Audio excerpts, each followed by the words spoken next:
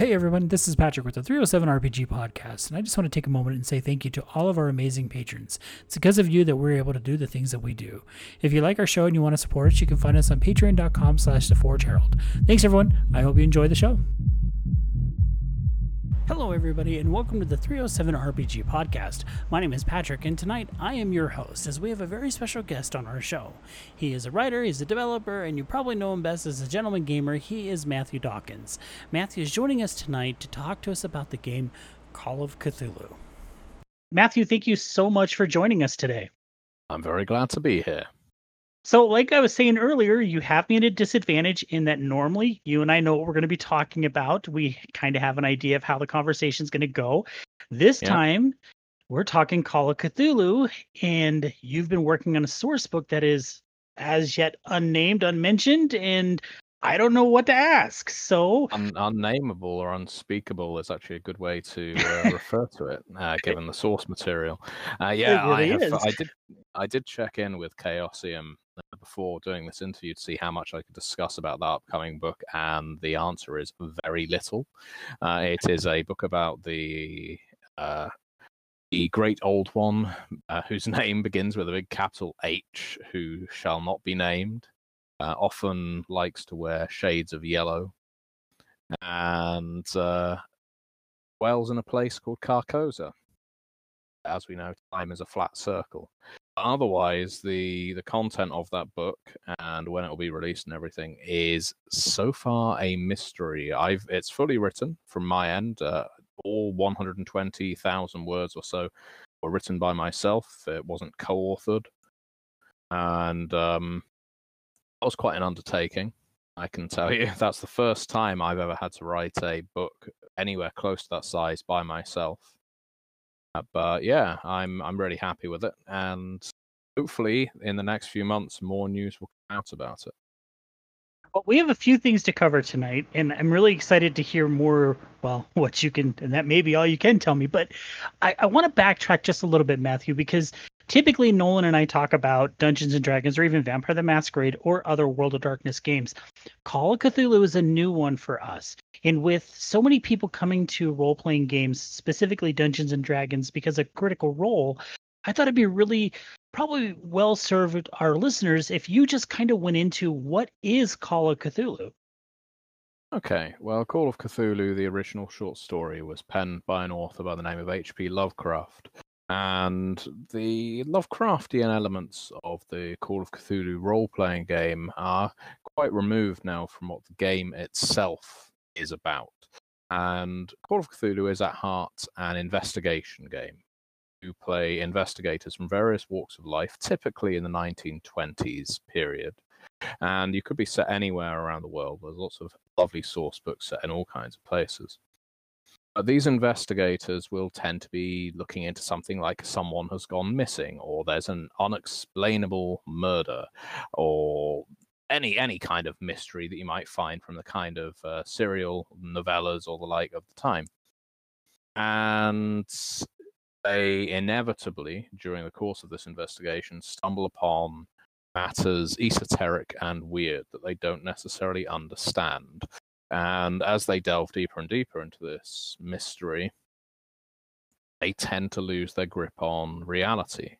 And in Call of Cthulhu, the primary mechanic, as it has always been, is sanity. You have your attributes, your skills, your even magic points if you want to risk losing sanity to learn spells. But as well as having hit points, you have sanity points. Sanity points essentially chart your mental degradation. And it doesn't go into such things as real-world mental illnesses. Your characters don't start developing things like depression or schizophrenia or become schizoid personality or anything like that. It's essentially your grip on reality, on being human, just erodes. Now, this, when it was introduced back in, I think, and I may get the year wrong, I think 1979 was the first edition of Call of Cthulhu, but I could be wrong. This idea of having a mechanic that wasn't just charting your health was quite revolutionary. And it has become a central concept of Call of Cthulhu ever since. That the old adage when running Call of Cthulhu is that your player characters will either end up dead by the end of the story or insane in a sanitarium. Now, I wouldn't say that has to be the case, and in fact, I would say that running Call of Cthulhu with that objective in mind every single time can come across as a bit lazy. It's kind of the staple of the Call of Cthulhu convention game. But I would say that the risk of sanity being as pressing, almost more so, than the physical risk to your characters, really puts a different slant on how you approach a game of Call of Cthulhu as opposed to how you approach a game of Dungeons and Dragons, for instance. Because what I've found as a keeper, that's the GM in a Call of Cthulhu game, is players tend to be a hell of a lot more cautious in Call of Cthulhu than they are in any other role-playing game, because they want to find out the answer to the mystery, but they want to set up as many contingencies, fallbacks, essentially covers for their eyes, so that when they open the door and see the solution to the mystery on the other side, they don't just lose their minds and become vegetables. So people become quite cautious about their characters, their character actions. It's always an interesting game to observe, let alone run or play. To go further, Call of Cthulhu does have a setting. It has a raft of great old ones that are essentially like alien gods. They have no attachment really to humanity, and they very rarely take human form.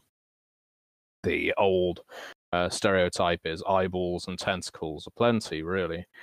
They also have lots of weird and creepy monsters, deep ones, kind of amphibious or fishmen, to star spawn and the great race of Yith and the Hound of Tindalos. You have all these creatures that are so eldritch and different to what you might find in your staple fantasy role-playing games. So there's no orcs, no goblins, nothing like that.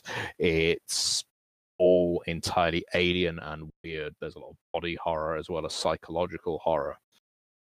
Creatures that are made up of tiny little fungus, just all coagulated together to become flying polyps, or things that are crawling mounds of tongues, or things that just defy physics and reality. So you might be facing up against what is, for intents and purposes, a split in mathematics hovering in the air. This thing does just not compute by looking at it, and by staring at it you start losing your mind. But the problem is, while it's there, it is eroding reality around it. So what are you going to do about it? So it's a very interesting game. It's one of the longest lasting tabletop role-playing games in terms of its age, and it's on its 7th edition. So yeah, it's definitely one of my favorites. Has been ever since the first time I played it. I've only played Call of Cthulhu once, and this was back in, I want to say, 1997. A friend of ours really wanted us to play. I was into Vampire and Dungeons and Dragons at the time, and I, of course, jumped right into it. And I just remember the way we ended up solving the issue without going insane was we had to get basically a dump truck full of salt and dump it into this house to seal off whatever the creature was. And it was so unlike anything. Like, I was an investigator who was carrying a revolver, and it was useless. I was like, oh yeah.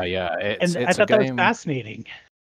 It's a game where the most commonly used skills are library use and spot hidden, both of which are also skills that if you overuse them, you tend to discover things you really wish you hadn't. But yeah, combat skills like a handgun, or if you're just trying to strike something unarmed with a sort of hand-to-hand or close combat, what have you, it always seems like a good idea, because every other tabletop role-playing game has combat sort of ingrained into it. And there are rules for combat in Call of Cthulhu, and yes, you may come up against cultists who are all too human and as vulnerable as you. But if you're facing off against a moon beast that has tendrils for a face, and will quite happily swallow your head, punching it and indeed shooting it isn't going to achieve much. No, You it's always have not. to sort of think outside the box when playing Call of Cthulhu. And I think that's one of the things that I love about the game is that you do have to. I mean, I could have very well just thrown the pistol at the creature and because that's how useless it was. And I like the fact that it causes you to think and try to find other ways to solve the issue. It's a fascinating game. Definitely. And, I think, well, in fact, my experience, I can't speak for this in a kind of, I guess, global role players sense. But my experience is that Call of Cthulhu was one of the first games to really appeal to non-males. Because it doesn't have that over focus. When you think of the original D&D and you think of RuneQuest and the other real old school tabletop RPGs, they were so based around, I guess, the stereotypical male fantasy of running into battle and hitting things with your sword.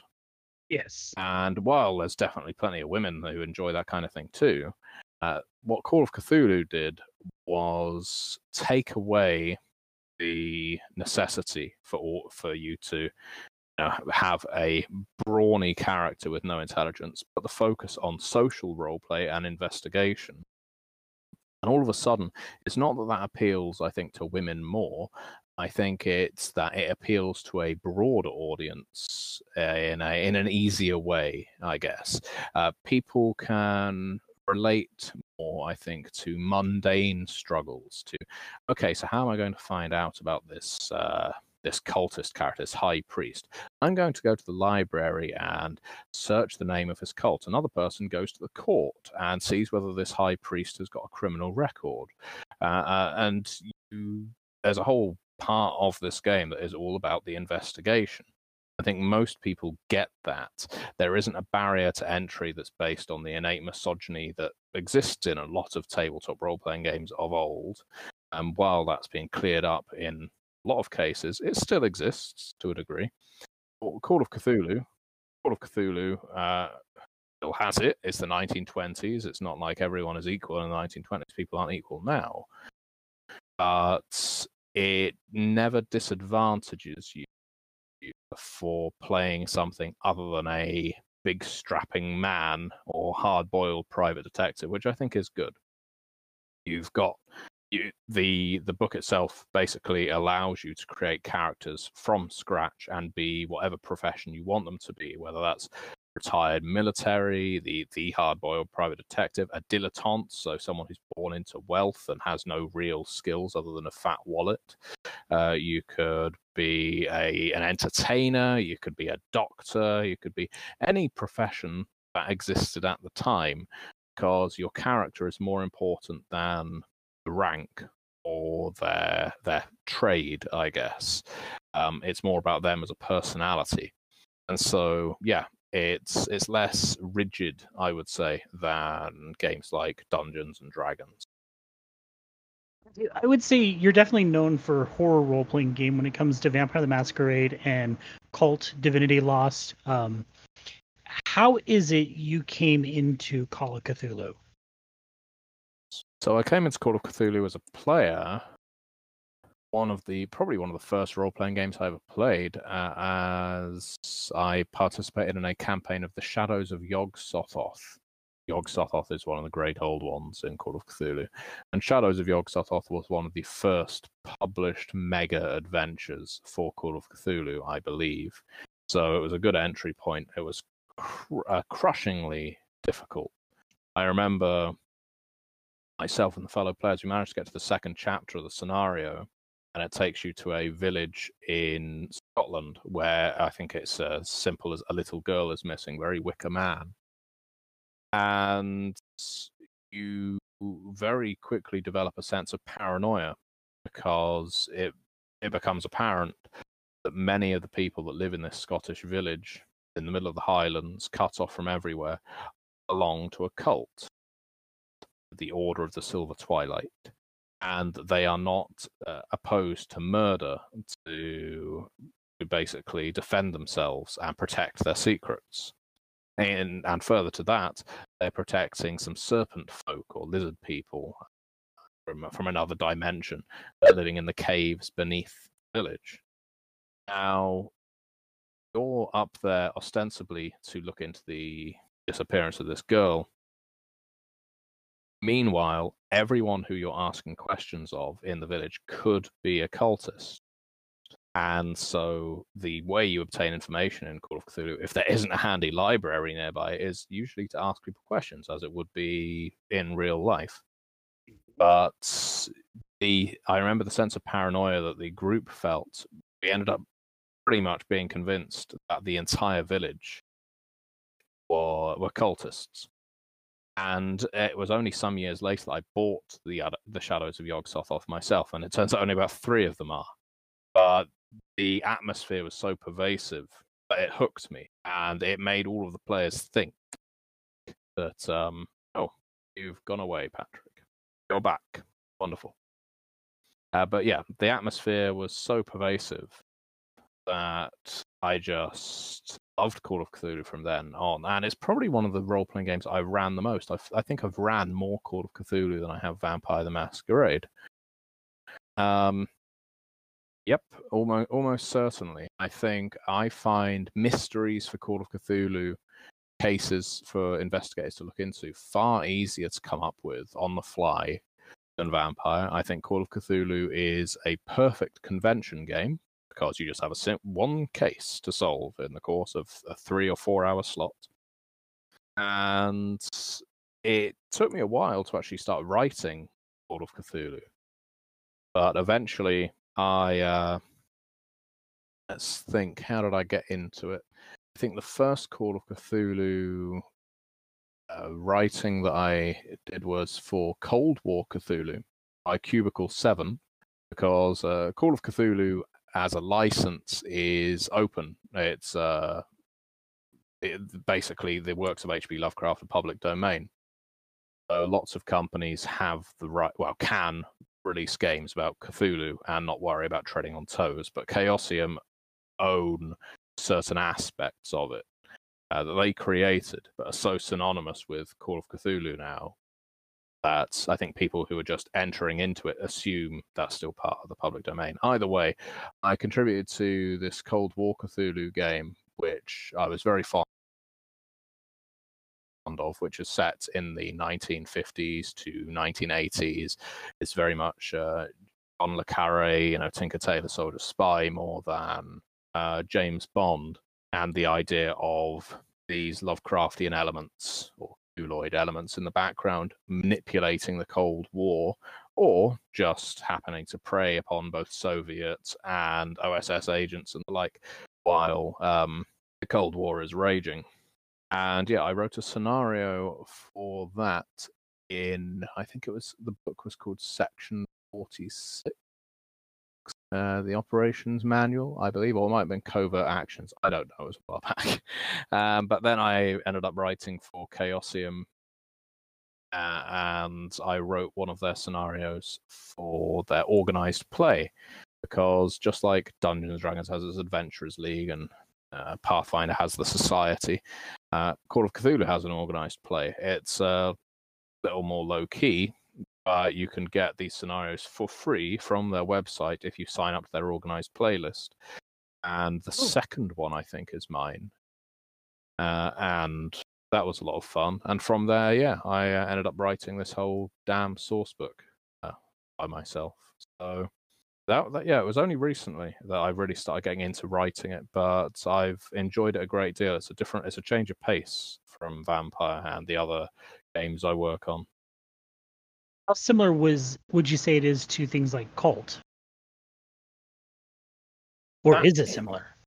Well, that depends, I think, on the person running it, because most games of Call of Cthulhu I play and don't have as much, I guess, Gnostic horror, certainly. There's far fewer angels and devils in it. There's nothing so blatantly Gnostic or proto-Christian. But... And likewise, Call of Cthulhu, as, I guess, a book by Chaosium, doesn't delve too deeply into the idea of things like, There's quite a lot of sexual horror in Cult, as well as sort of gross out, gory horror. Cult has its subtleties as well, but I know I've worked on it. But I think Call of Cthulhu, oddly, considering that its main antagonists are gargantuan aliens from some forbidden part of the galaxy, is a lot more subtle. That there's a creeping tension in Call of Cthulhu that just builds and builds and builds until you conquer it, you run away from it, or you lose yourself to it. Whereas Cult has a kind of similar situation by its close, but the direction for getting there, the sort of road for getting there, is generally a lot more jagged and covered in thorns and sort of ripping you to shreds as you walk it. Well, I think I would love to, if you ever take part of a Call of Cthulhu story with Red Moon role playing, like you did with the Summit for Cult. In fact, I even messaged you while I was listening to the Summit and just said, "Holy crap!" Because it was so intense. I truly was, and it's not often that I say this because I struggle with books on tape. My wife loves them. I struggle with them. I know there's fantastic stories being told that way, but when I listened to Cult, I was riveted. I was literally hanging on every word of both you and the players, and it was so well done. I would love to hear an actual play of Call of Cthulhu that you're running. Oh, that is lovely of you to say, and I do think the Summit is up there as one of the best games that I've ran for Red Moon role playing. They really got it as players, and the audience that has listened to it really responded to it as well. So in terms of Call of Cthulhu, I may well do when this book I've worked on gets closer to release. And I'm sure Red Moon Role Playing would do a fantastic job with it. There's so many different assets of Call of Cthulhu as well, published by different companies. There's Trail of Cthulhu by Pelgrane Press. There's Delta Green. There's even Masks of the Mythos, which is coming up for Scion by Onyx Path Publishing. Yeah. So rather than just being the child of Zeus or Thor, you can now be a child of Cthulhu. See how that works out for you. Isn't Chris Spivey working on that one as well? Yeah, he's developing that one. Yeah, because of course he did Harlem Unbound for Call of Cthulhu. Yeah, and that is an incredibly well-regarded book, and rightfully so. It's amazingly well written, and provides an insight into I think, well, frankly, culture that has often been ignored by especially white audiences who are looking at the 1920s. So, yeah, I just got that book, and I'm really looking forward to reading through that book. We're actually hoping to get Chris on the show, so we'll be able to talk a lot more about that book. But speaking of books, of course, you've talked a little bit about this unnamed book that you've submitted to Chaosium. What exactly can you tell us? Pretty much what I've just told you. You're killing me. So, no, I can tell you that it's about, and you shouldn't name him. You're not supposed to name him. I will name him because I'm only going to do it once, and I will perform a ritual. Just don't do it 3 times. That's generally the rule.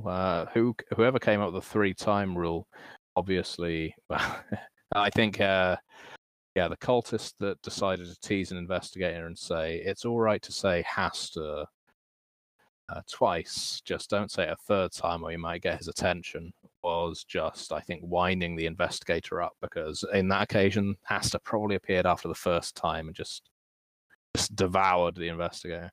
Yeah, it's about Hastur and the kinds of people that follow him, the kinds of adventures so there's going to be scenarios in it, there'll be lots of sample cults in it, there'll be new magic, new monsters, some investigators you can play straight off the bat, that kind of thing. It's a complete package.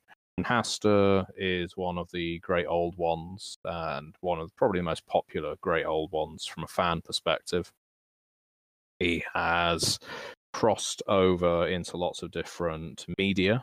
Hastur, or the King in Yellow, who is one of Hastur's avatars or different consciousnesses, True Detective, as an example, season 1 of True Detective has the King in Yellow or the Yellow King and Carcosa appearing in it.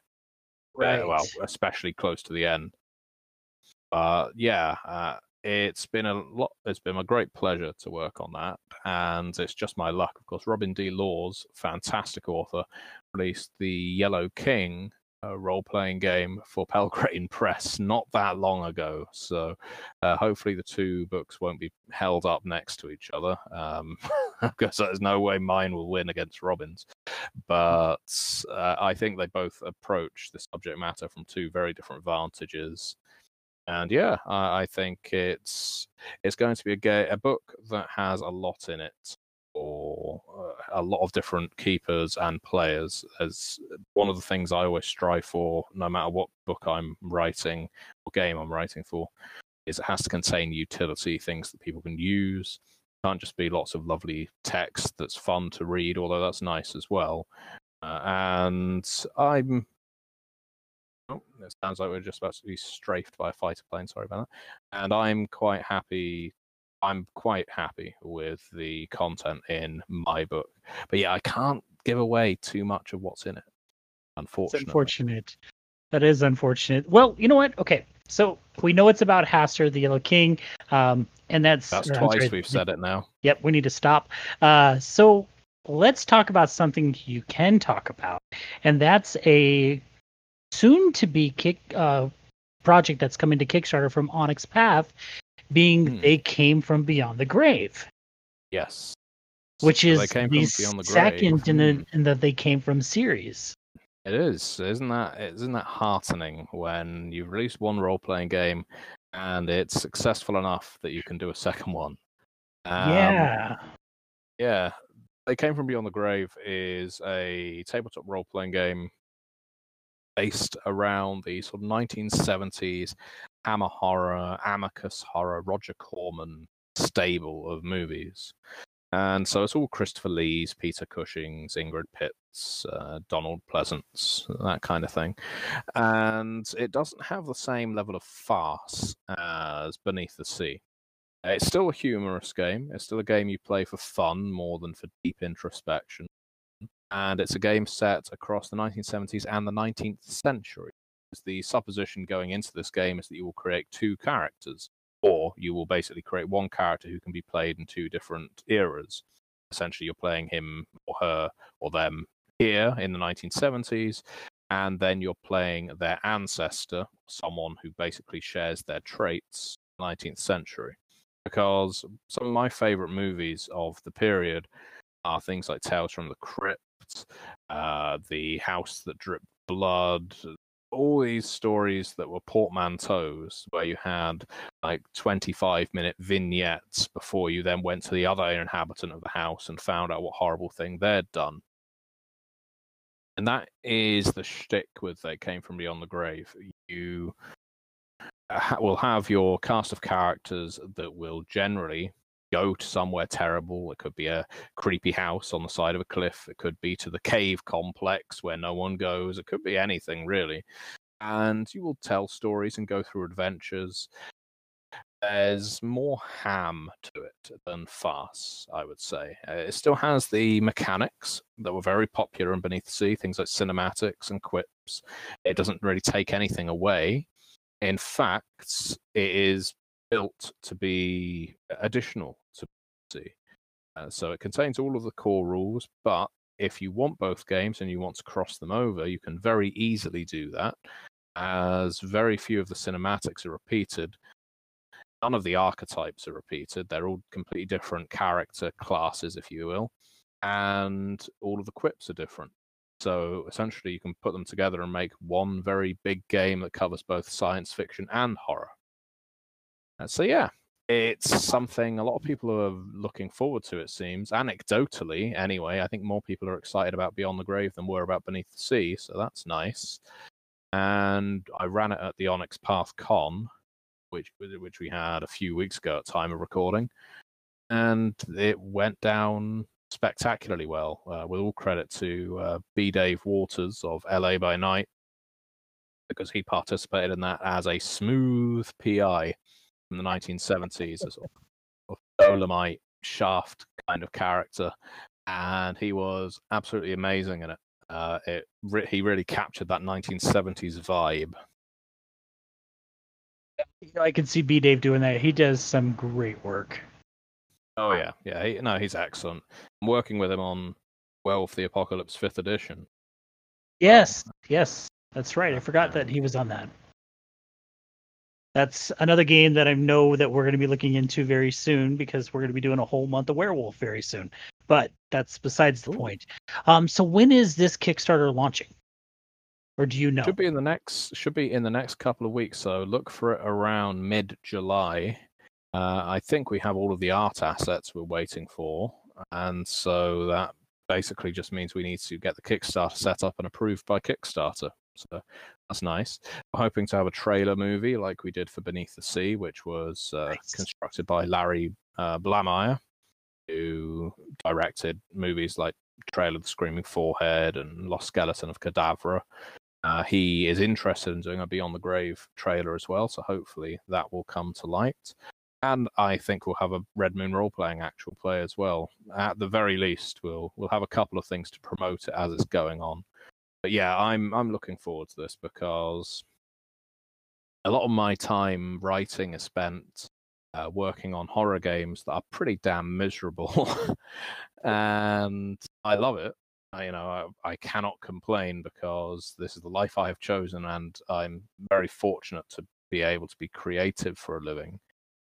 But it can be grinding when you are working on nothing but, I guess, stark horror all the time. And so Beyond the Grave has a technicolor attitude toward horror. It feels like the 1970s, where there's a lot of over-the-top acting, a lot of unnecessary screaming, the occasional heaving bosom, and the ridiculous amount of glowing reddish, orangish blood on the screen because people are celebrating that they can record things in glorious Technicolor now. That's excellent. And of course, fans of They Came From Beneath the or Beyond the They Came From Beneath the Sea. Sorry, getting confused of my They Came From games. Those who backed the Kickstarter anyway should have found out that I know they've. I mean, your time to get your information is just about done because that book's about to ship. Yeah, I mean, it's taken longer than we would have hoped because of the pandemic. I mean, Right. It's hardly the worst thing to come out of the pandemic, but it did disrupt the shipping of and publication of They Came From Beneath the Sea, unfortunately. But thankfully, things seem to be rolling along now for some reason, so I'm not questioning it. If the books are prepared to go out to people, then that's good news as far as I'm concerned. But of course, listeners, do feel free, if needs be, to keep it in your porch for a week before you open the package. I would hate to find out that someone contracted COVID from They Came From Beneath the Sea. My role-playing game killed people. So do as you will. Spray it if you like, before and after use. Stay safe, please. Don't let Matthew's game kill you. Let it kill you with laughter or in the horror aspect, but not because of COVID. Yeah. That's the attitude, I think. So obviously, They Came From Beyond the Grave is again, as you mentioned with Roger Corman, is pulling from the your love of cinema, and we've talked about that before. What are some of the movies that really influenced you with this game? So, oh gosh, there's so many because in a way, the best Dracula movies, best Hammer Dracula movies, are the ones that released in the decade before the one this is set in, because I don't want this to be a game about really high quality horror. I want this to be about Dracula AD 1974 or however it's written, which has Dracula with sideburns and still Christopher Lee.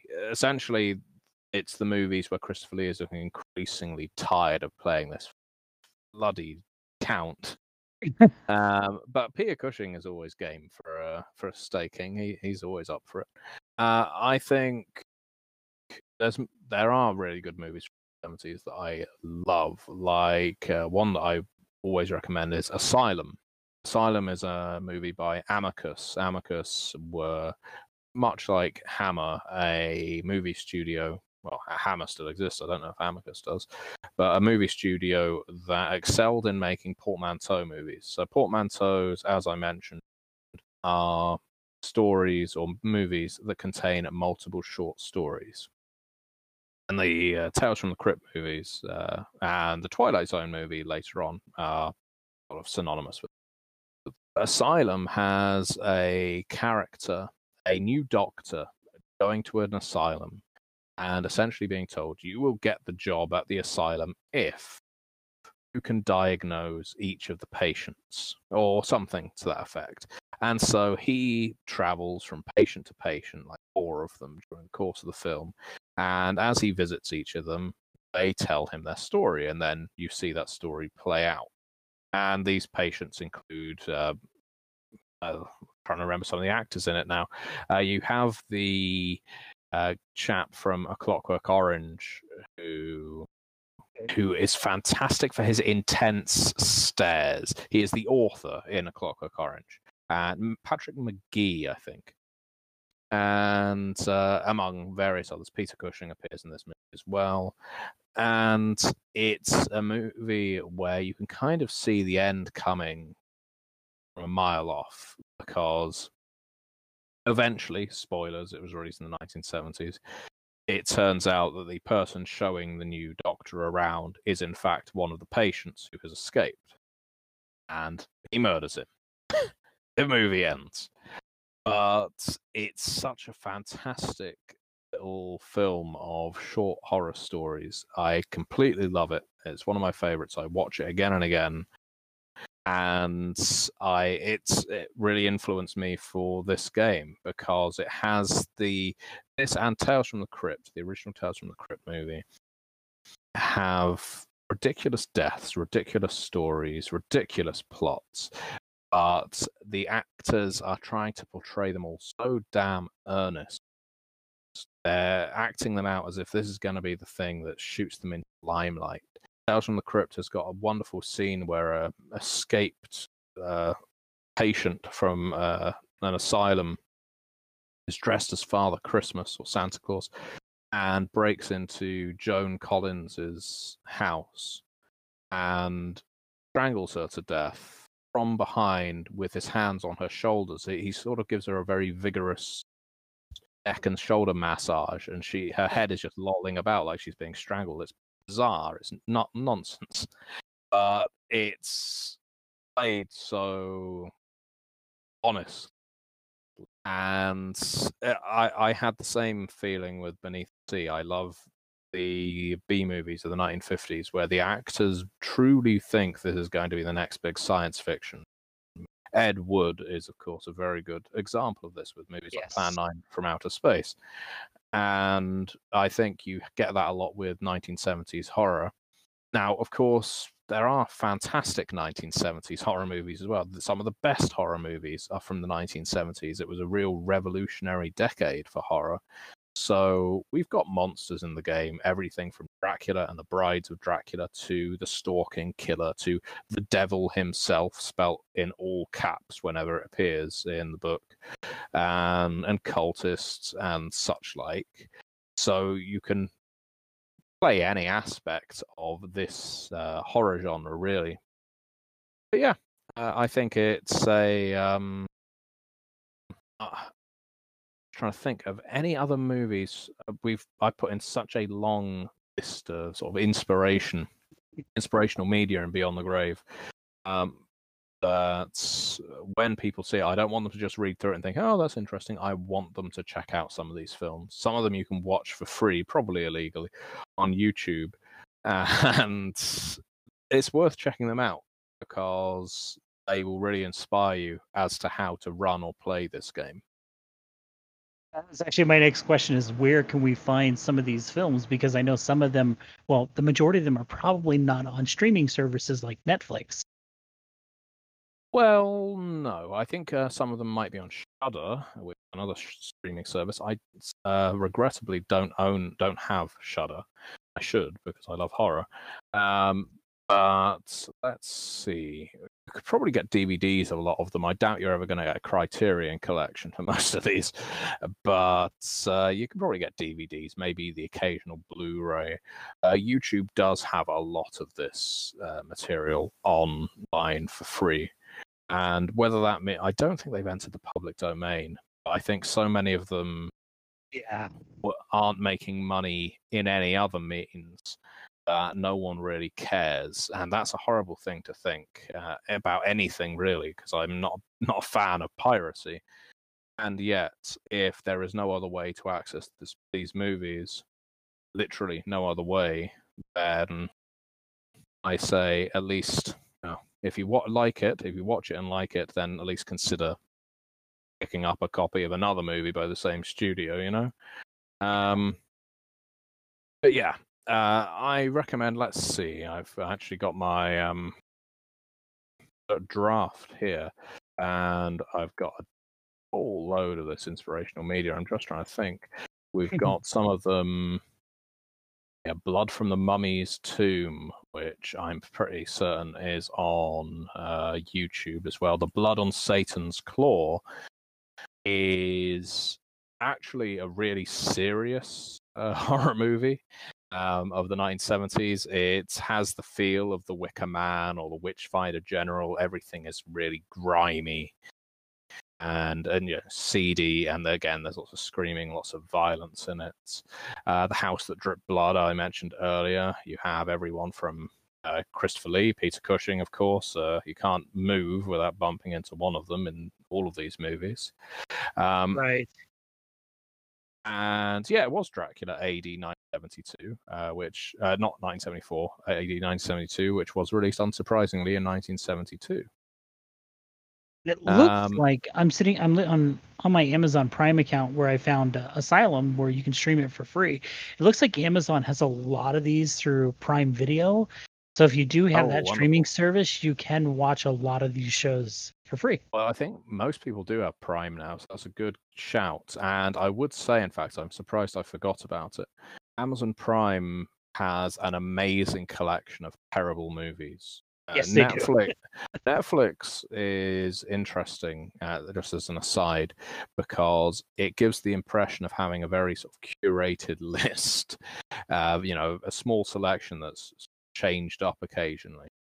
But it's got this weird thing where if you actually search by category, and the categories aren't labeled, you can't find them anywhere. You've got to look for them online, and if you type the category in, you can find a whole other raft of movies that aren't accessible via the main page. It's weird. And right. Amazon Prime just kind of puts everything on display. It's like Netflix has a hidden room behind the curtain of the shop where, if you want the weird stuff, you've got to ask for it. Whereas Amazon Prime, it's all in the shop window. So you've got a movie as excellent as Interstellar next to, let's see, The Beast Must Die, which, by the way, The Beast Must Die is an excellent werewolf movie. And rarely for a movie in the 1970s with a predominantly white cast, the lead actor is a black man, and very smooth and charming with it. He's, I don't remember the actor's name. Calvin Lockhart. That was Calvin Lockhart. And God, he is amazing. We've based the art of our hunter archetype in They Came From Beyond the Grave on Calvin Lockhart because he is that damn cool. Gotcha. So you have a lot of stuff you're working on right now, Matthew. Oh, always. Yes, I never stop working. You can't really afford to you don't get paid much in this kind of industry anyway, but can't afford to, partly for the risk of competition in sort of opening the door to the dark and deep secrets of the RPG industry, gaming in general. There are so many people that want to get into it that when you get into it, you kind of need to cling on to it with your fingertips and keep working to make sure people know that you're reliable and good. So I don't just keep working out of fear, though. I am on a long-term contract with Onyx Path, so that's good. Yeah, I'm still working on lots of Vampire the Masquerade products, both role-playing games, board games, video games as well. So adding new arrows to my quiver every single day, it seems, with Vampire. That's and I say that it's a hardship to work on such stark horror, but I love Vampire, and I'm so grateful that so many people sort of associate me with that brand. It's lovely to know. Kind of hard not to. Yeah, I've kind of made an impression, good or bad, on Vampire the Masquerade at this point, and you're just going to be stuck with me for a while. People might try to get me fired, but no one's succeeded yet. Let's hope it continues with that trend, because you're doing some excellent work, including, I just realized looking at your website that you worked on the new board game Swansong for Vampire the Masquerade. Oh no, Swansong is the video game. Is that the video game? Okay, yeah. I'm getting confused because there's been so many new Vampire the Masquerade, either video or board games that came out. For some reason, I was thinking this was the card game. Which one? No, so the board games that I've worked on for Vampire the Masquerade are Heritage, which is the centuries-spanning one. Chapters, which is the one set in Montreal. There is a trailer for Chapters, which is out. The trailer was written by myself, so if you enjoy it, tell me. It's always nice to know. And Blood Feud as well. I contributed quite a lot to that one as well. In terms of the video games, one I can't even name, not allowed, but Swansong, I have done some writing for that, and will hopefully be doing more writing in the future. So yeah, I am branching out from the tabletop RPGs, but it is where my heart lies, and I'm sure where I will always go back to. Like I said, I got myself confused as to which one's which, because there's been a lot of products announced for this. Heritage is one that I think I learned about that one a few years ago, and I was so sad that when that one came to Kickstarter, I was not able to back it. And then I find out, I think it was 4 months ago, that my younger brother, him and I were visiting, and he says, "Oh, by the way, I backed that game Heritage on Kickstarter." Well, that one's due to be fulfilled quite soon. I think people are going to start receiving their copies. That's going to be exciting, because him and I are both really looking forward to playing that one. So, I'm glad to hear it. Well, Matthew, it's always a pleasure to have you on our show. I love it so much when you can come in and talk to us about Vampire or any of the other stuff that you're working on.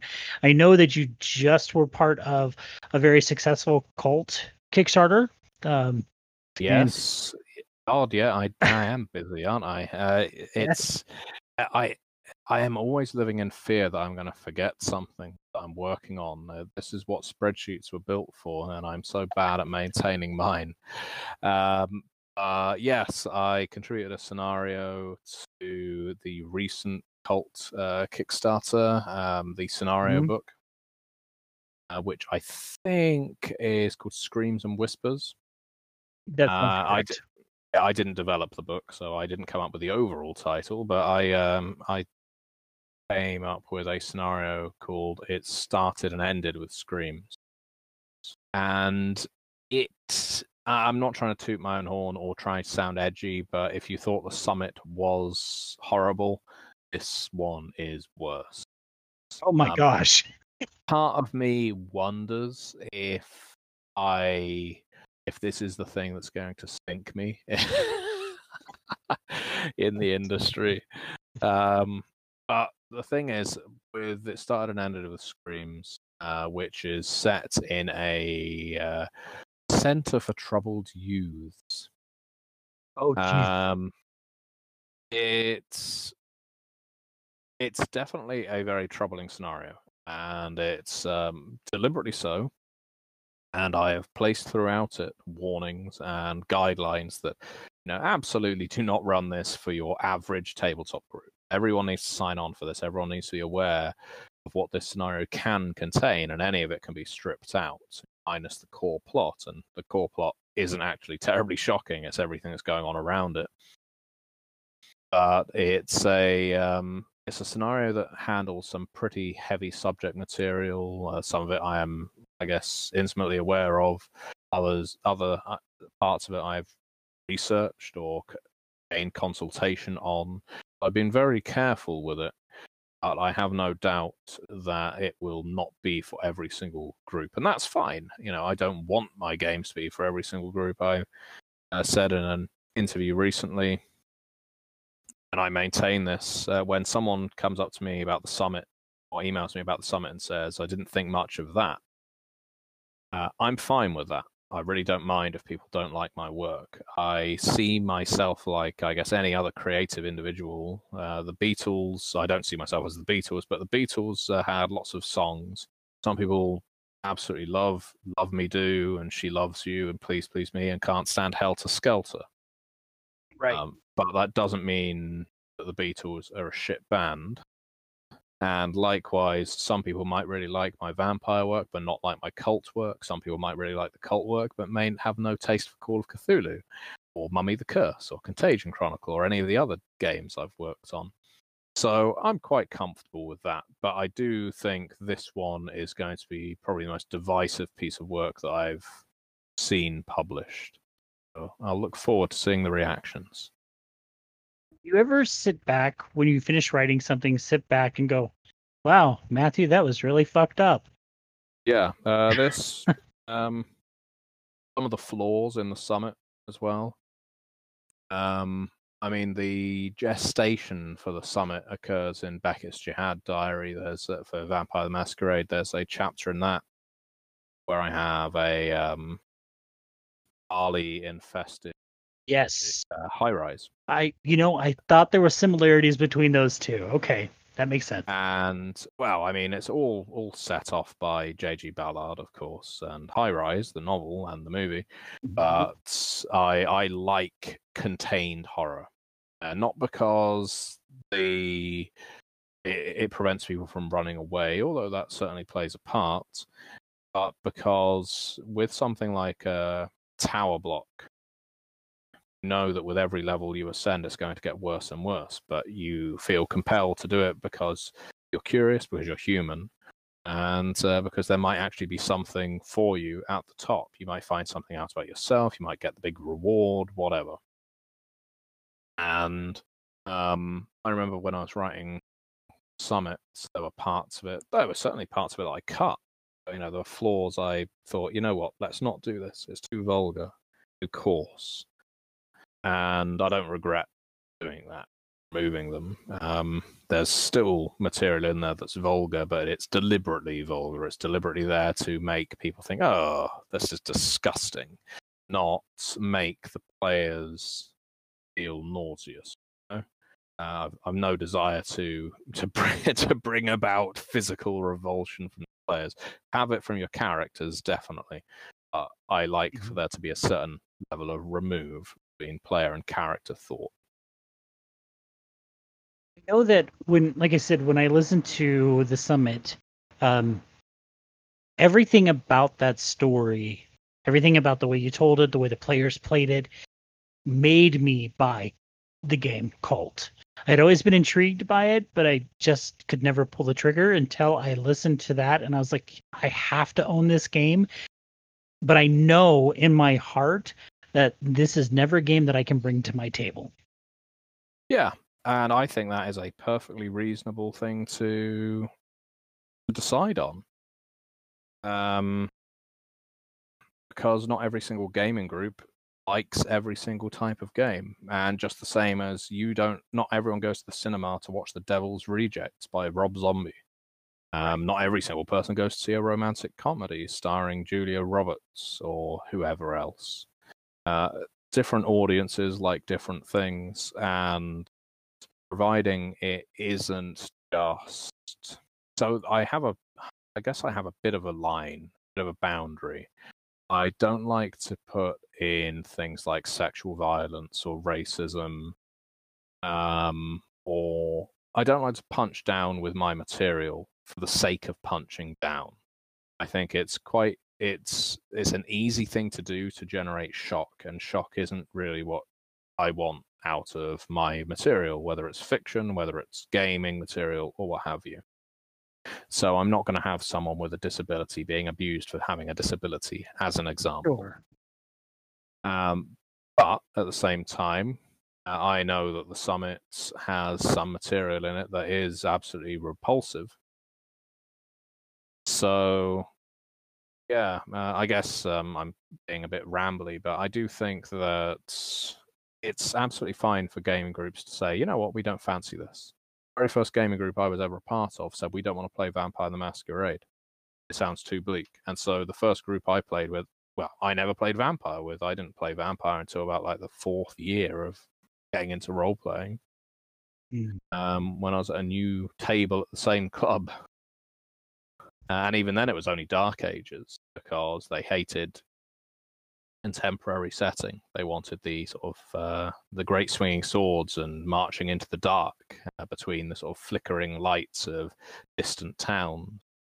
So yeah, it's a shame in a way that you will never get to experience Cult, but that's what online gaming is for. Find the right group for you. And that's something I'm going to, once my schedule settles down, that I will be working towards, because I want to experience the game, because I think it's a beautiful game. It's beautifully dark.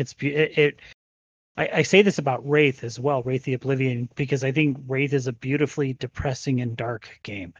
I've tried playing Wraith, and it's one of those games that I love the game, but it's really difficult to play. And I think Cult is going to be like that, and it's got to be with the right group. So I'm looking forward to it. Yeah, well, I do hope you. I know, I completely agree. I think Cult is a beautiful game. If nothing else, from an aesthetic perspective, it is just wondrous. Every single page is a fantastic book to just look at. And yeah, I hope you do get a lot of dark and sinister fun out of it. So do I. Well, Matthew, that is all the time that we have. Again, I thank you so much for coming on the show. It is always a pleasure to have you on. I look forward to many more times where we can talk. And then perhaps maybe one day when the world settles down, I can meet you at a convention and actually have you sign one of my books. Oh, maybe. Well, if we ever start flying to and from America again, maybe. We'll see. So thanks again, Matthew. My pleasure.